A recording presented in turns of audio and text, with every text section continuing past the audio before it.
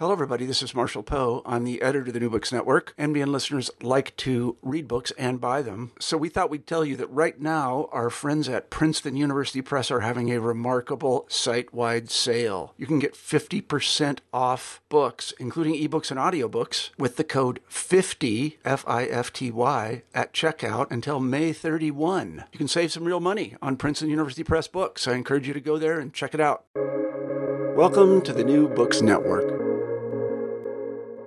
Hello and welcome to New Books in Irish Studies, a podcast channel in the New Books Network. My name is Aidan Beatty. I'm one of the co-hosts of this channel. Today we're talking to James Fenelon, a professor of sociology and director of the Center for Indigenous People Studies at California State University, San Bernardino. His newest book, Indian, Black and Irish, Indigenous Nations, African Peoples, European Invasions, 1492 to 1790, is the book we'll actually be talking about. But it reinforces a number of things that he's been exploring throughout his career, going back to his first book, Culturicide, Resistance and Survival of the Lakota Sioux Nation, continuing through his book, Indigenous Peoples and Globalization, which reflected current research writing, combining American Indian struggles for sovereignty with related issues internationally. And then prior to the current book, his previous book, Redskins, Sports Mascots, Indian Nations and White Racism, which was written to address compelling social issues concerning Native nations and their cultural sovereignty and representation.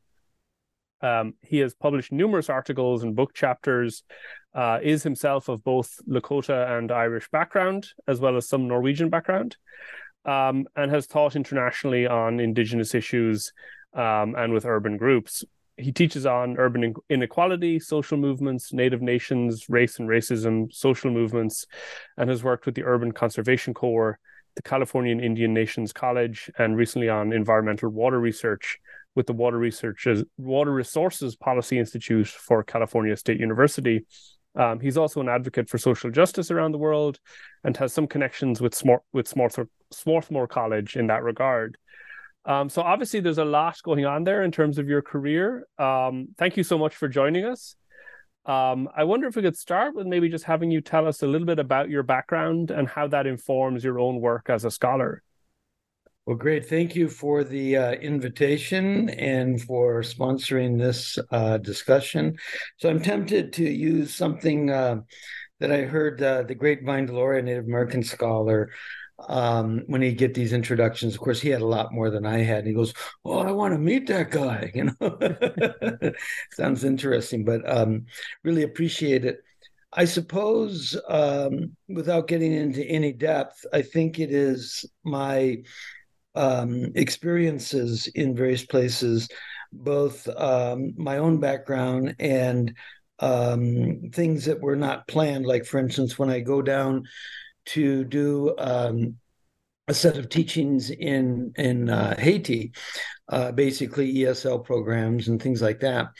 I read everything I can about it, and I find about like the Black Jacobins, and I find with some of the early literature, this is the first place where the Colombian invasion, which is what we would call in 1493. But even when he lands there in 1492, that's the first European penetration of the Americas. And so much unfolds from that. And then and of course, that becomes the first Black nation, one of the greatest independence, revolts and movements of all time. And then after that, Martinique, and then a series of other countries, including Asian countries. And in all of this, I kept both having a background of being of European, but especially Irish background, a lot of interest, readings, and so on. So in my first position at John Carroll University, I went to the World Congress on Human Violence and Human Coexistence at Dublin, and found myself in a good position to go and visit our old Fenelon family farm, even though it's a French name, of course. Although there's some argument about that. And one group says, well, we don't hold with that second T, and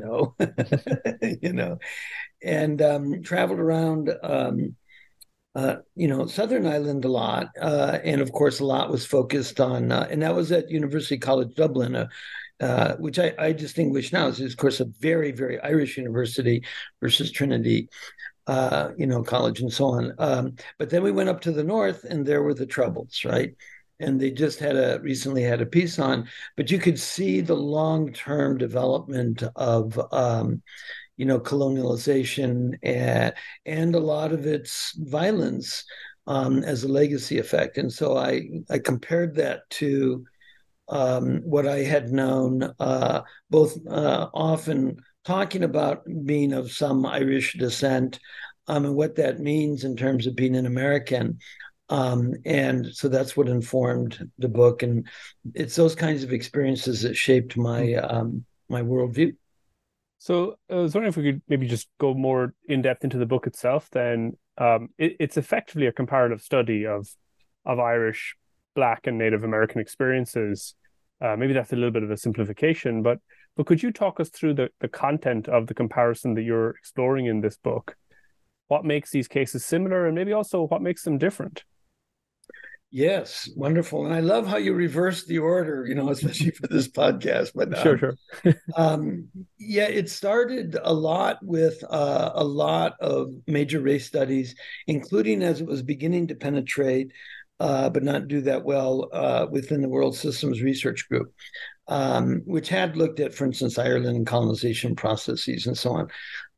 But I began to realize that the first great racialization was of the so-called Indian, especially in the Caribbean conquest. But I was immediately faced with a series of things that gets more connected to even the formation of capitalism and colonization. So you have a lot of waves of the Spanish and in other places the Portuguese. And then shortly behind that, of course, you have the Dutch and the French and others. But the next major phase, I go in epoch, is really controlled by the English, and it becomes settler colonialism. And it's not only resource extraction, it's bringing settlers, but so a lot of these people were Irish.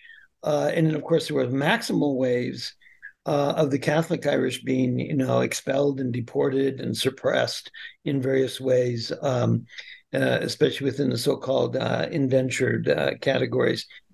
Very, very continuation of oppression of their places, within Ireland, hundreds of years, which, I always have to note the colonization there preceded the Columbian penetration and the American conquest. And so many scholars kind of forget that, especially those that look at that creation of white. And then I realized that I started by kind of challenging some of the concepts, not all of them by any means, but the Black identity being the primary racial identity. So you had Indian Black, and then we're looking at the creation of white. But it is really the Irish, and especially the Catholic Irish, because their experience being, so severely, colonized, especially in some of the later stages. Stuff that rises to the level of genocide, which is what was being, discussed at University College Dublin at the time. It was about 97, I think. And then I realized that's really that's instructive of this last major category, which doesn't really take full effect until the creation of the United States.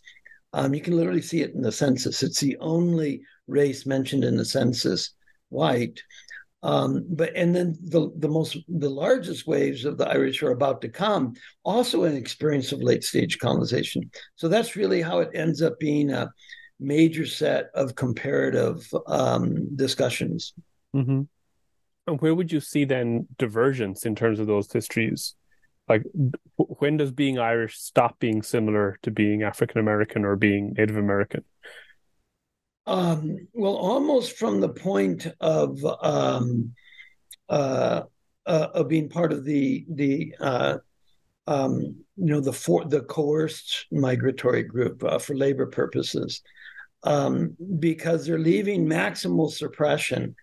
And this is what is instructive to all the work. I've always said this a lot. In fact, the English even called that, beyond the pale. That would be the savage, chieftains or whatever. And then also a lower order race. The word race was used a lot, right? But when Irish are both forced And there's some choice there, of course, not a lot. Later on, there'll be a lot of so-called choice, but even that's not really. It's more systemically, forced choice. Irish come to the New World, and this whole idea of this indentured servitude or whatever the position is, which can be pretty damn brutal itself, immediately begins. One being of a European background and a non-visible or easily visible racial identifier begins to emerge as a major form of stratification, which really it doesn't hit its full import until the United States is created, and you get those in the 1800s, those large waves of migration, and that's when you get some early works. I think there's some of the earlier works like Noel Ignatius, How the Irish Became White, and so on. And in a way, we explain, there's still a lot of course, and there would be for a long time, against Irish per se, and then also, Catholic Europeans and so on. And some pretty brutal religious wars in Europe was an extension of that. But all of a sudden, one's positionality comes in, and that is, and I think some people began to use the terms in a wide variety of ways, optional ethnicity.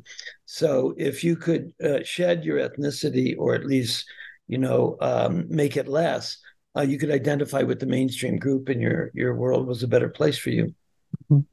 So, I mean, you mentioned this just kind of briefly there, but it is quite obvious that like capitalism as a thing is really running throughout all of this. So how much is this really just a history of capitalism? Well, in a bunch of the fields, including my own sociology, but they've really been, and they're going back to other works like Cedric Robinson, all these people that talk about racialized capitalism. But in a way, they've by separating the terms, they act like it's a special kind of capitalism. Capitalism undergoes formation at the same time that broad systemic racialization occurs in the colonization periods. And I'm coming stronger and stronger into that mode. And what's really important there is, of course, you get all this resource extraction, especially by the Spanish and in other places, the Portuguese and the Caribbean. And then you begin the institutionalization of it. So the English rise, but this is why a lot of people would see the Dutch, for instance, or the Netherlands as hegemonic, which I believe they never are. But they're early in the game at not only the transatlantic slave trade, but investing in it with insurance. In fact, like Lloyd's of London, some people have done some great work on that. And so institutions that are central to capitalism are emerging at the same time. And perhaps most important of all, so what I do in the book, I certainly had no intention of doing it, is I kept running into these, they come privateers. They're really kind of like organized private pirates in the name of the crown. And they're starting, even in 1550, and they're raging by 1570, 1580, up into the 1600s, right? But they would raid Spanish galleons. They especially wanted gold and stuff. But if they captured Africans to be as slaves, they would try and sell them too. So that when they formed the English colonies, especially in Virginia, it's a company town. It's literally a company town. So I find myself revisiting stuff like 1619, and some of those early folks are of Irish descent. And then later on there'll be even more. And then a lot of people see that within the Bacon's Rebellion, when indentured servitudes and all. I don't think so. I think it's so connected with capitalism, you cannot distinguish, the difference. And so vast fortunes are being made and going back to these countries. But England, that had already perfected some of this. So one of the points I made, and then later on I get into a flat out comparison with Hispaniola and Haiti, which I certainly had never intended. You begin to see that it was their control over labor and resources in Ireland, some of it preceding 1492. And for instance, the Kilkenny laws, right?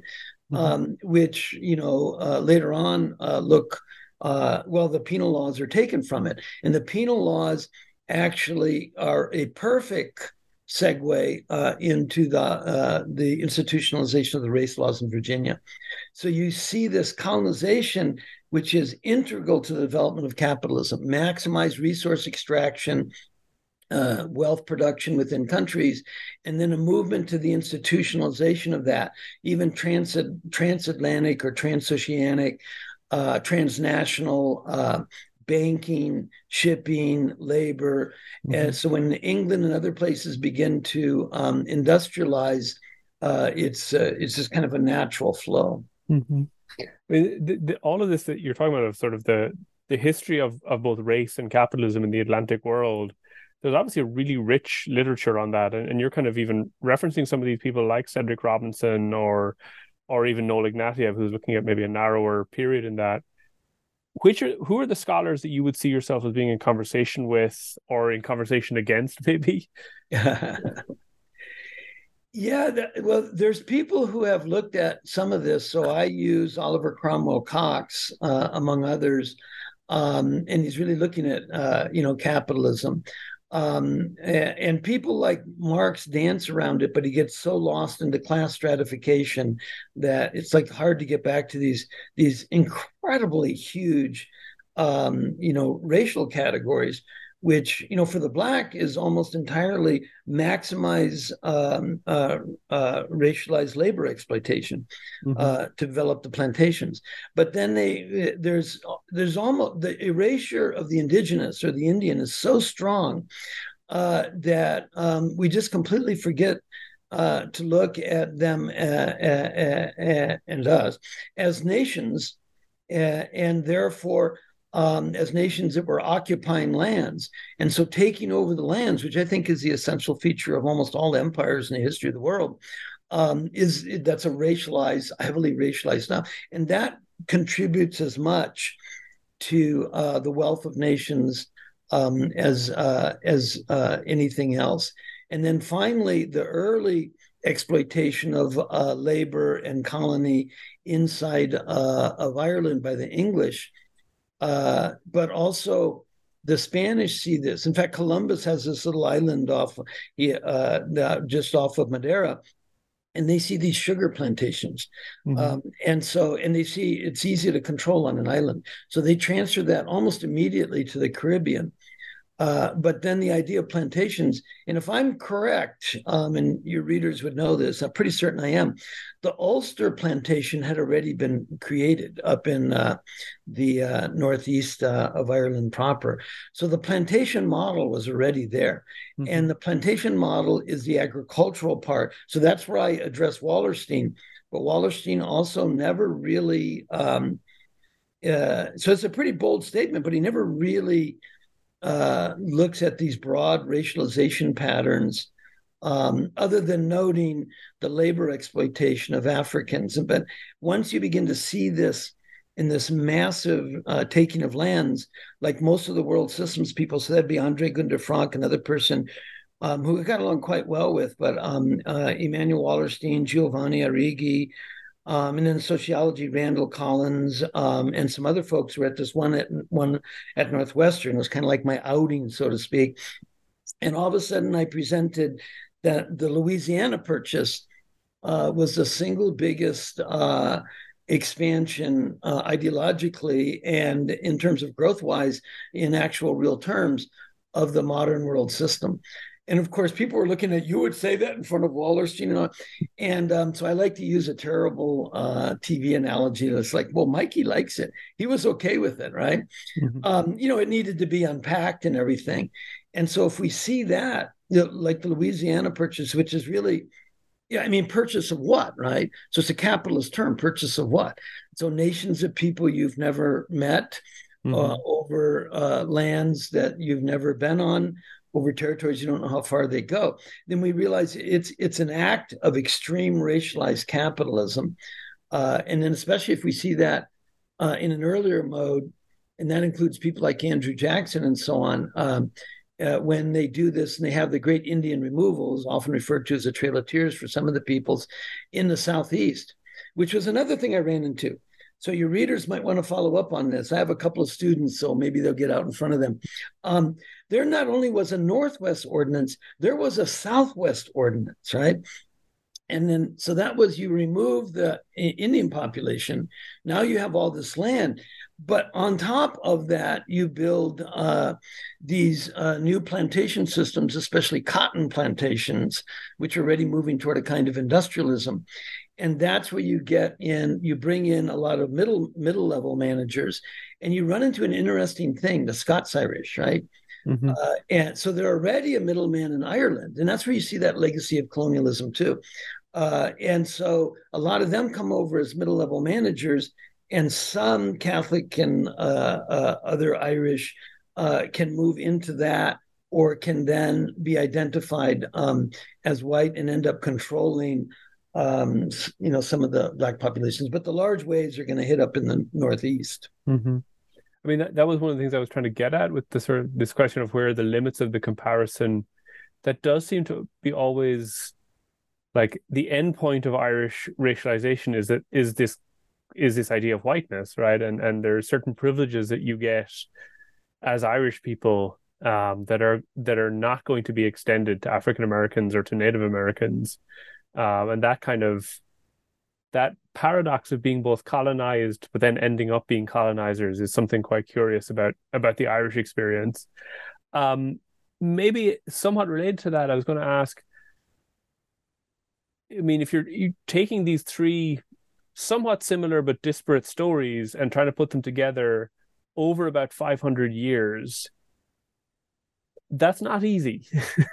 How do you tell a 500-year story without yourself getting lost in the weeds of it, or kind of flattening out these important differences or whatever? Well, that's exactly it. And so what I did is develop the model for doing that. So I identify 4 epochs, and then I have case studies within each of the epochs, right? Or the equivalent of case studies. They're really not cases the way we tend to think of it, but large, national structures, or sometimes the development of the city-states or colonies, right? That illustrate that. And one has to, use a certain amount of selectivity in doing that. And it was at that point in time. So the first one, that's why Indian, Black, and Irish, and then it was going to be the global other, right? So the first one runs from 1492 to about 1620, or wherever you want to end it at. And that's a construction of the Indian, and then also the construction of the African as a Black.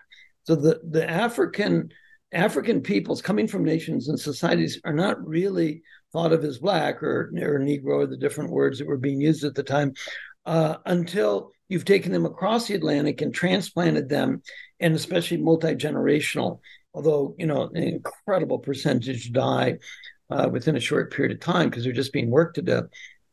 And so then you actually have the construction of the Black, but it's the numbers are surprisingly small. So people like Resendez and all this have looked at places, especially in Latin and Spanish America, and they find a lot more Indian peoples are being enslaved on a much larger scale. But when this takes off with England and a lot of other players, and they become the premier slave traders in the world with the Royal African Company, again, a company, this is the formation of capitalism. This is literally the formation of capitalism, right? And when they're driving that on up. So that's that second epoch, the Black. And then that goes from 1620 to, one could end at 1780, 1776, whenever one wants. And now you've got the construction of the white, and that's where the Irish are playing a bigger part, but primarily still as a mostly subordinated group because of their ethnicity. And that's what makes the sheer distinction. So I end the case studies after 1790, and then an incredible thing happens. But it's also based on what you were just addressing right there. I see racial formation and therefore racism as taking 2 huge different bents, which is still not really resolved in Europe versus America, right? So it is very much skin tone color, very much visible identifiers, and very much the idea of the savage uncivilized other, right? Connected with both of those things. Really started with, native indigenous peoples first, and then extended to people taken out of African nations. And so some of that had been explored, but never really fully systematized by the English in the colonization of Ireland. However, when it starts to explode into a whole world system, or the Atlantic system, as people like to refer to it, there's all kinds of things that we think of as race, but it's really ethno-racial or ethnic domination, which is what the Irish are experiencing. They're differentiating between, especially the Catholic and the Gaelic Irish. And I'm there in a territory that I'm not necessarily expert on, so always want to hear more. But they use that as a primary signification difference in controlling the Irish population in Ireland. And so, therefore, ethnicity, and this also explains even what everybody thinks is, a great racial genocide, the Holocaust of the Jewish population. But like Irish themselves, there's very little visible identifier difference. In fact, the Nazis themselves have to get special hunters from Jewish people themselves to root out the last stages of Jewish people. And the Spanish had dealt with this when they're conversos, when people would either Jewish and then Muslim that did have some identifiers with them.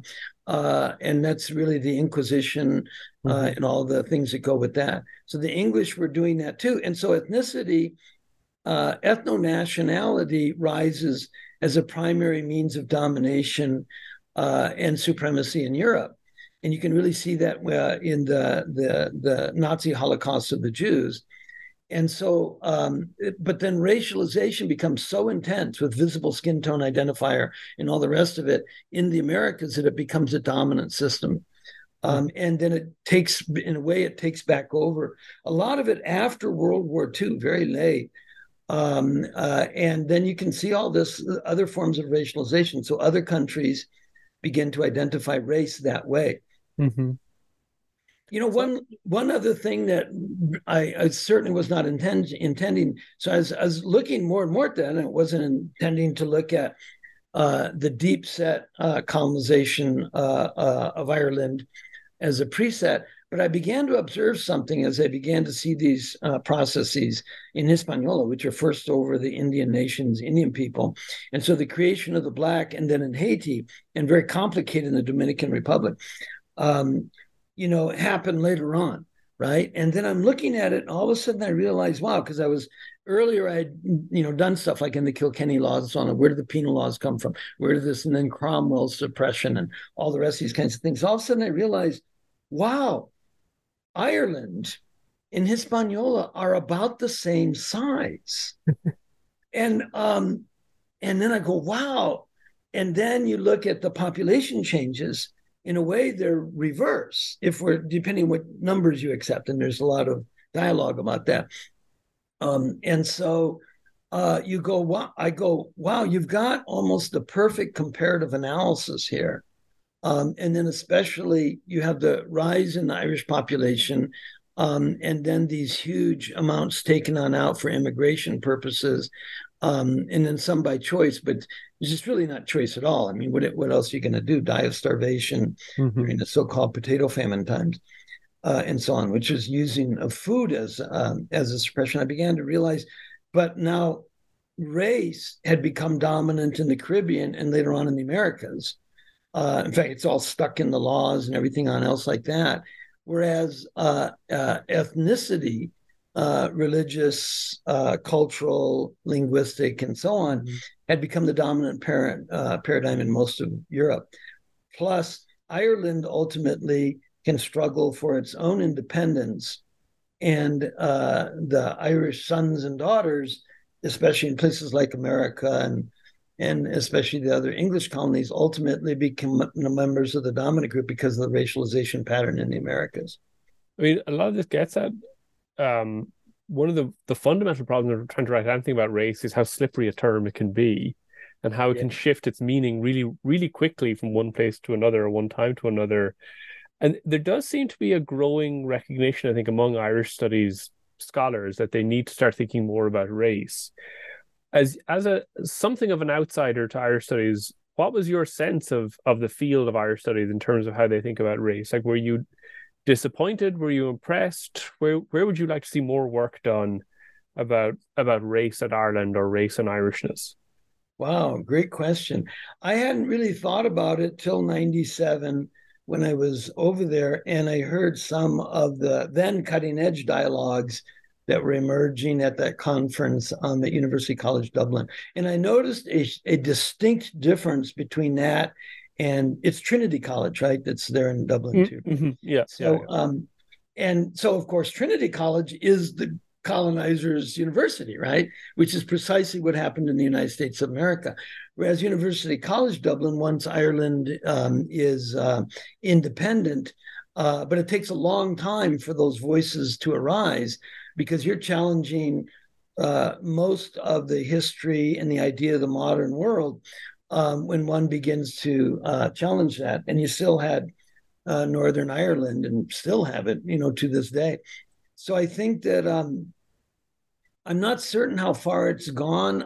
We gave a couple of, in fact, when I came back from that, I gave a presentation for the World Systems Group, and Dennis O'Hearn, among other peoples, were in the audience, and they seemed to really like it. They wanted to push it a little bit farther. Mm-hmm. Unfortunately, right then my father passed away, so I had to leave. We continued to stay, in contact, and we've been at some multiple things before. So I think the idea of seeing this difference, the colonization pattern as the dominant colonization pattern of the Americas and then much of the world becomes highly racialized. In some places, ethno-racial, but in the Americas, it's just outright racialized, right? And it's feeding these companies and these corporations that become the heart of capitalism. How does that occur in Ireland, both either in its independence struggle and then, of course, after it's independent? I think that, there had to be a lot of sorting out of what happened in Ireland itself. But it's when I go up to Northern Ireland, and then it got stopped both in Belfast and I love the term, is it dairy? Is it Londonderry, or is it free dairy, right? And this idea of this relationship to the land and colonization patterns, and so it's becomes ethnicized. So what is that comparison versus what happens to a lot of Irish people that I've heard? I don't know, but I've heard a lot of people in Ireland and Irish scholars, kind of look at second, third, fourth, and fifth generation Americans of Irish descent, and they go, well, how Irish are you, right?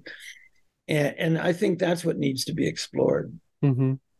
So you talk about this maybe at the very start of the book as being the culmination of a very long kind of series of scholarly works. Has this kind of put a cap on things for you, or are you working on anything new? Will you continue working in this area? Basically, what's next for you? Well, I want to do some creative writing. I could put a couple of things in some major journals, probably even our lead journal in sociology, but I would have to spend so much effort into it, especially because of the things that happened on Standing Rock. And so I've known a lot of social movement scholars. And in fact, if you're doing this kind of work, this 5-year analysis, you're looking at a lot of social movements, constantly. And so, but really the one that I have committed to doing, was thinking of backing off a little bit, but people are saying I need to, is I broke this into two. This was a 500-year analysis. So the opening, introduction, and the frames of analysis take the whole 500-year. But I got so bogged down looking at two things. One is the formation of capitalism, which was not my intent. And they're so integrated and integral. I don't think capitalism could have formed without the racialized colonization of the Americas. But likewise, I don't think racism took hold without the maximized wealth production that came out of first the colonies. And then my second problem is the formation of the United States, which introduces analytically, because of failure to do with these things, one of the biggest distortions that I know of in all the social sciences, right? So we Americans, or at least some of us, tend to think of ourselves as having produced this democratic society, that has, which, and I love Wallerstein's take on it, the free market capitalism. And he goes, free markets, free markets. Well, where are they? Has there ever even been such a thing, right? Like all markets and companies move toward monopolization and control and dominance. All of them. There's no exception to the rule. So where are these free markets? He goes, right. But the other one is the idea of democracy, because within the Constitution of the United States, without ever once mentioning race, unbelievably, except for Indians every now and then, and even that rarely, you have a total racialized democracy, and then which relies, and I'm telling this to my students, and I told this to a couple of scholars, one at Michigan and some other ones, and I think they feel I'm probably challenging too much, but I noticed that Graeber and Wengrow in a way go at the same thing, right? So that almost all of the philosophical and social structural underpinnings are based on something called the Enlightenment. So once I've done this kind of analysis, I go, well, that's interesting. First of all, the Enlightenment is damn bloody, even in Europe itself, with the so-called religious wars, which are part of it. But more importantly, the largest racialized constructions, the largest racialized genocides, probably on Earth, had occurred in the Americas. And the largest racialized exploitation for labor purposes, racial enslavement, it ends up being of blacks versus blacks and Indians, in the world, as far as I can tell, had happened in the Americas in the formation of capitalism. And when these had happened, so we can just say, and I take my whole critique down into three words: enlightenment for who?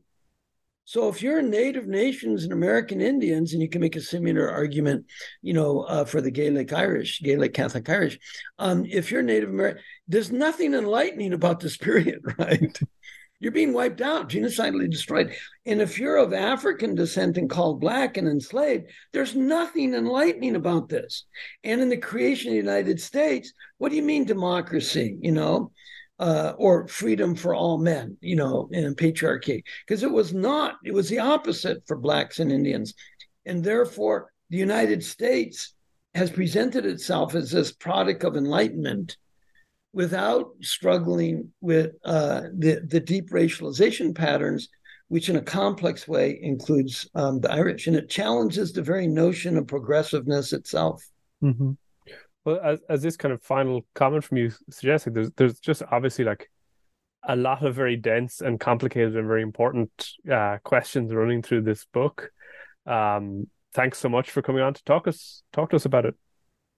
Well, my pleasure. Thank you for exploring, especially this aspect of it. And if you get some more feedback and want to pursue anything on else, I'm game for it, because that second book is coming on out, and that'll be, after an introductory thing, that'll be 1776 to 2024 or 26, probably 26, which makes for a nice decennial break, right? Mm-hmm.